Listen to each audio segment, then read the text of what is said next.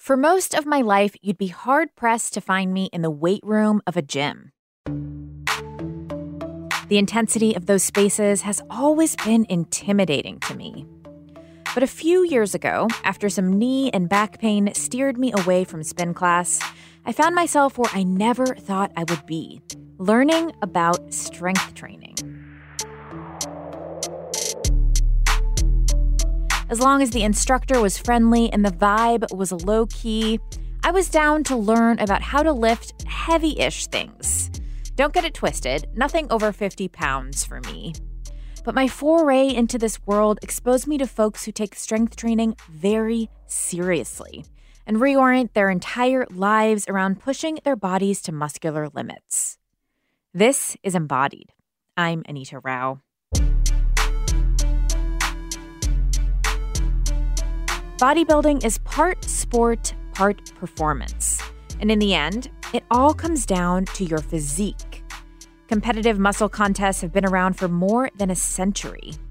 Unlike powerlifting, it's less about strength and more about how your body looks to a panel of judges tasked with ranking muscle size, muscle symmetry, and those poses. The industry has changed in many ways since it was popularized by folks like Arnold Schwarzenegger, with competitions now for folks of various gender identities. An industry that thrives on being judged solely on an aesthetic, I'm not going to lie, that raises some big red flags for me. And as I've looked into bodybuilding, reading about the toll it takes on competitors' physical and mental health, it makes me wonder why the sport is still celebrated. But I'm never one to have a closed mind or shut down a conversation. So, guided by our wonderful intern, Anthony Howard, I went on a journey inside the world of bodybuilding and learned from folks on the inside about how the sport shapes their lives and their relationship with their own bodies. Being a, public transgender, man, bodybuilding really helped me love myself for who I am. It really helped me find my sense of purpose and know that I am perfect just the way I am and everything like that. And to support and love my body, it's helped me immensely with body dysphoria and overcoming my own personal obstacles and growing into the man that I am today. Bodybuilding taught me how to love myself for the first time. Love my skin, love my physique. And soon after that, I started to transform into the man I was meant to be. I am now going on 12 years, and I finally learned it's a forever process. Becoming a bodybuilder meant I had to first learn discipline, second, courage, third, integrity, fourth, accountability, fifth, passion and drive, and last but not least, patience. Going through elementary school, high school, maybe a little bit of college, I was bullied, picked on, and that affected me greatly. And then I went through a lot of breakups, suffered some depression, anxiety.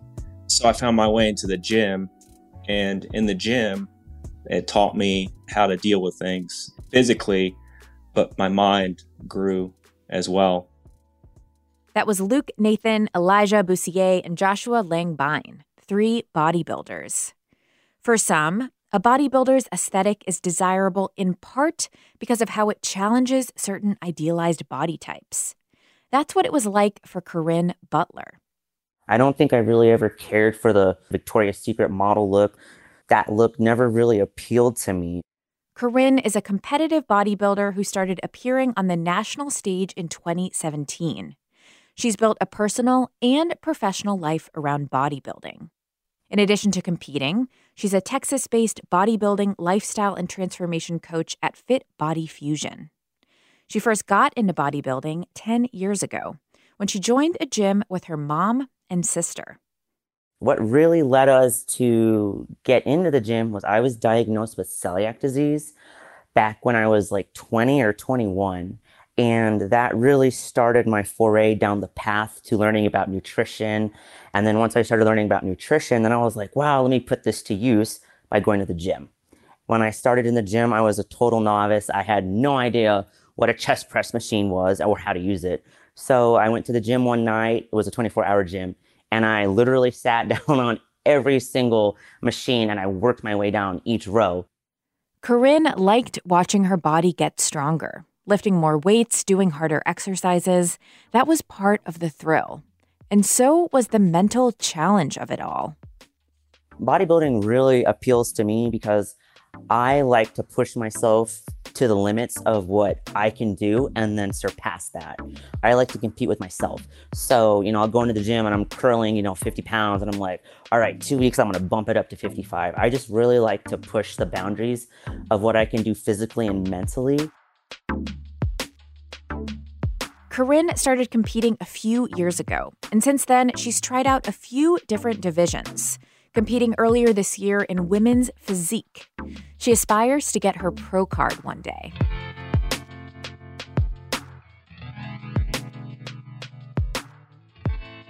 Tommy Morell's journey to the bodybuilding stage looked pretty different. His relationship to fitness started in his early 20s as a way to move through panic attacks and anxiety. My issue started when I was like 18, 19 years old. I was, raised in church, always a pastor's kid, always made to be the example. And when you are anything but straight, that can just lead to a very just high anxiety life. So, I'm LGBT, I'm trans. So like when I came out to my parents and got a girlfriend, started college, just like all these things all at once. By the time I was in my 20s, I was starting to suffer from like really, really bad panic attacks. And so I went to a psychiatrist and he gave me some pills and I got the worst panic attack of my life on them. So I started to do some research on how to take care of my panic disorder without necessarily going and taking any more pills. That's when I started like working out and using working out and fitness as a kind of a remedy to my anxiety. And the more I worked out, the less anxiety attacks that I got. And then, I just got into bodybuilding because I've always loved the look of bodybuilding. I grew up in the time where we still read like Flex magazine and Muscular Development and magazines like that. So I was really, really into the look of all the bodybuilders, male and female. Around the time that Tommy got into fitness and bodybuilding, he was also moving through some big questions about his gender identity. And his time in the weight room eventually informed his experience of transitioning. Eventually, what happened was that I started looking more and more masculine, right? So I was already expressing masculinity, looking more masculine. I dressed pretty masculine. So I started to get really hard. People start kicking me out of bathrooms. And, I remember working as a personal trainer and having issues with some clients because they couldn't tell what I was and things of that nature. So what happened is that one day on my way to work, I was having a conversation with my best friend and she was like, I think you're either intersex or transgender and it's something that you should explore. So I went and found a therapist that could neither sway me or dissuade me. I just wanted some facts, right? So I started talking to the therapist and she was like, well, you're definitely having an experience of a trans person. So after doing some more research, I decided to transition and she helped me out with that. Wow. It's just to hear the evolution of your story and your journey and the ways that you touch on masculinity in that, I'm curious to explore with you because I think, external perceptions of bodybuilding are that it is a really masculine world, this kind of hyper-masculinization, these big muscles, this very particular kind of physique. So as someone who's been exploring your own masculinity, how do you navigate that? Well, my idea of masculinity has evolved over the years, but yes, it's definitely a way you can express your masculinity, right? Express your strength, your dominance but what I realized when I was in the gym with the biggest guys ever, that after a while, you were a grizzly bear while you were under those weights, right? And then as soon as you put the weights down, you're drinking your protein shake, you go back to just being a normal dude, and that you didn't need to exert your dominance in a toxic way. You just were. And that's something that I've learned over the years. It's not like masculinity is not something where you have to exert and you show it. It just is. Anyone who is in the bodybuilding world knows it is all about the extreme, and that can take a real toll. The pressure put on competitors leads to steroid use. And while the professional leagues say competitors are subject to drug testing, folks we spoke with said that usage is common. And potential health risks are something that Corinne and Tommy both try to keep in mind.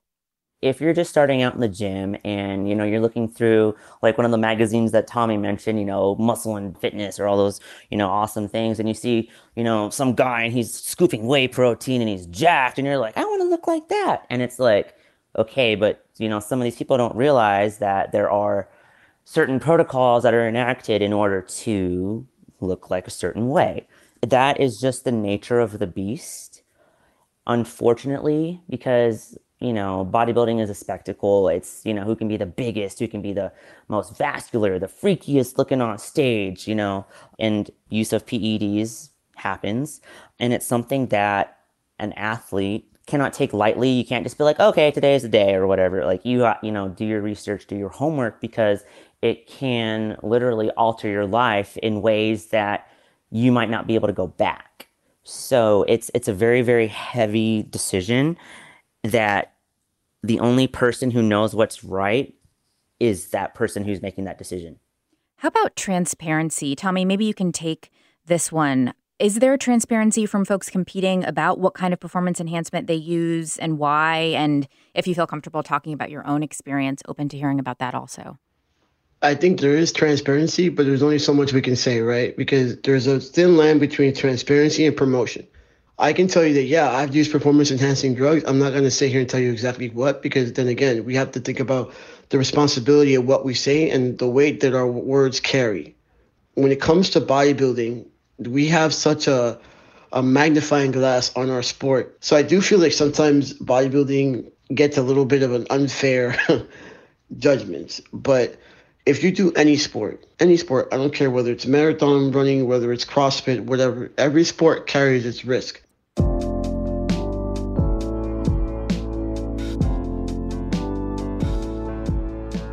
When you're immersed in a physique sport like bodybuilding, you reorient large parts of your life around growing and maintaining a certain version of your body.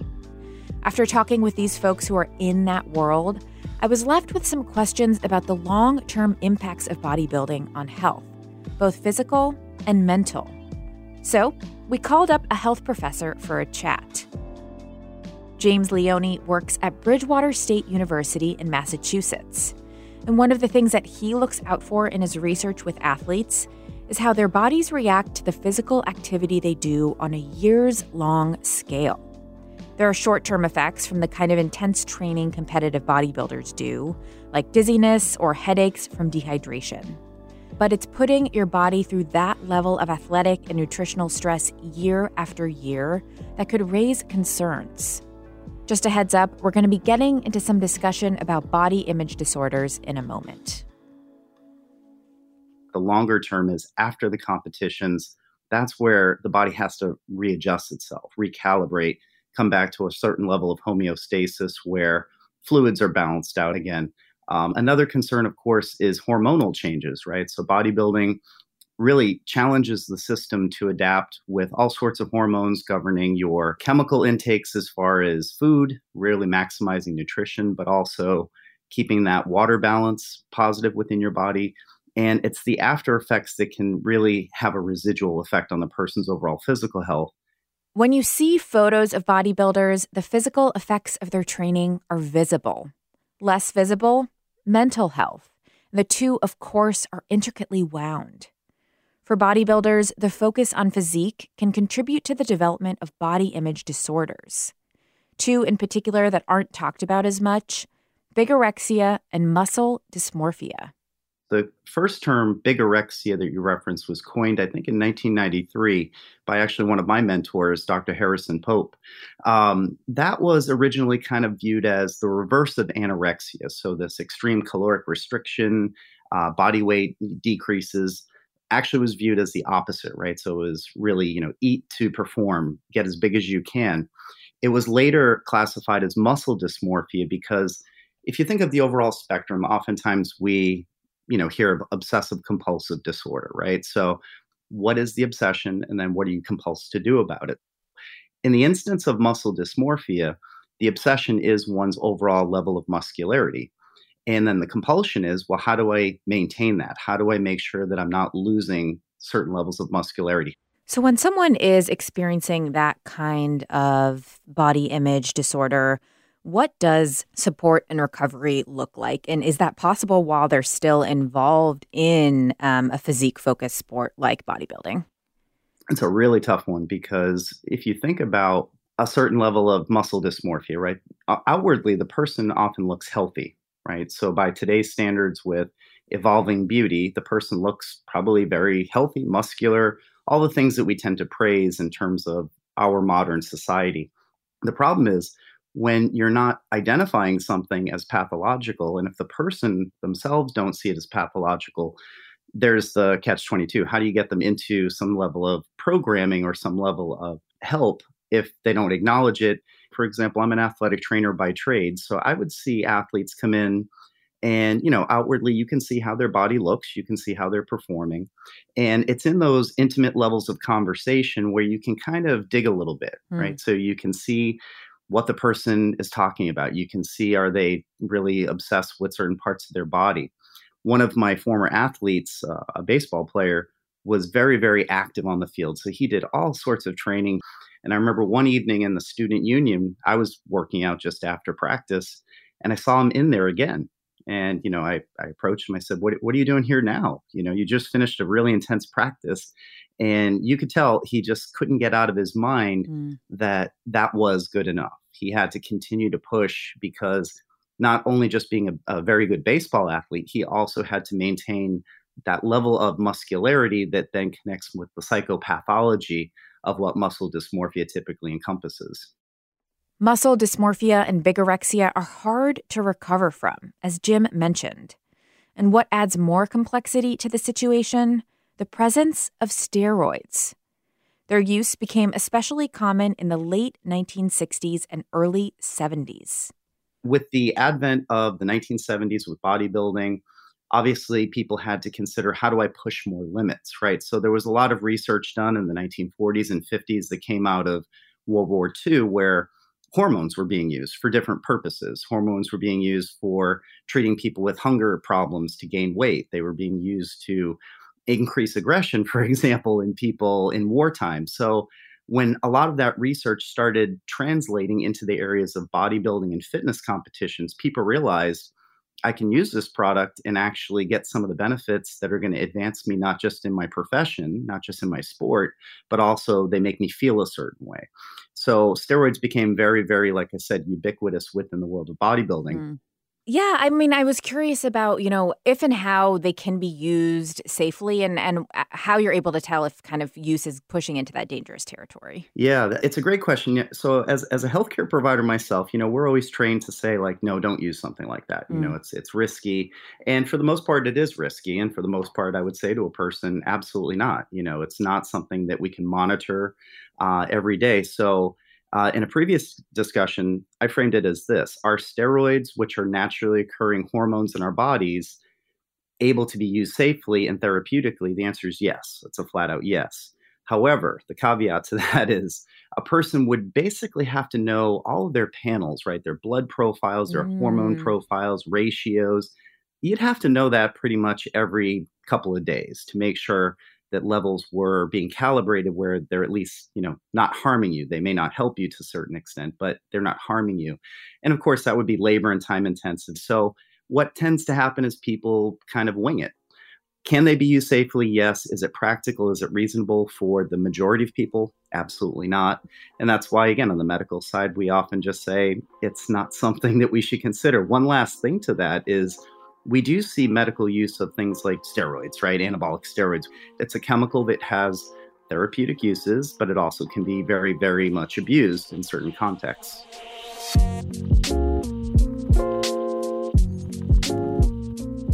So, whose responsibility is it to reconsider the sustainability of bodybuilding and center the health of competitors?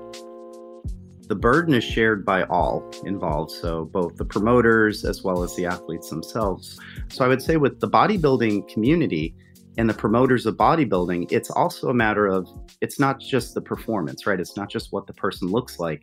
It's all the things that encompass that person's sacrifice to then perform. So what we don't hear enough about, though, is the human side of it, right? All of the months and months and months of sacrifices, problems that happen, how they overcome these types of things. So I think really, to answer your question, I think it's a humanizing process. It's humanizing a football player, it's humanizing a tennis player, it's humanizing a bodybuilder beyond simply the mechanism that they have to convey performance through their sport. That's a starting point of the conversation to better overall outcomes in the future.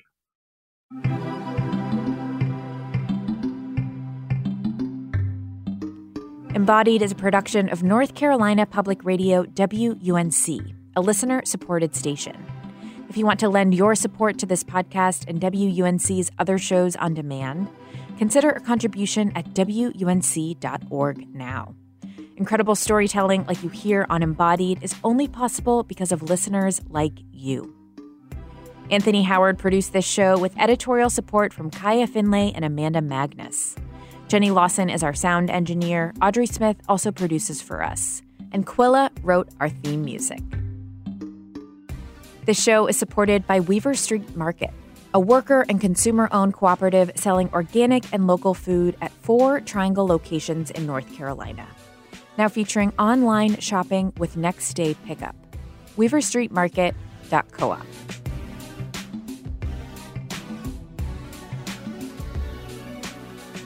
And a note from us, we're going to be out of your feeds for a few weeks while we take some time off.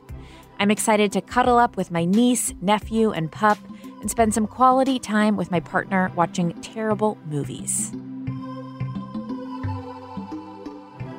But we have so much in store for you in 2022, including an incredibly exciting 3-part special we've been working away on, all about how to jumpstart an anti-diet new year. We're going to be back in your feeds with that series starting Friday, January 7th. But until then, we'd love for you to give us a little holiday gift that will take just a minute. Share about us on social media and tag us. It helps new folks find our show, and it means so much. Until next time, I'm Anita Rao, taking on the taboo with you.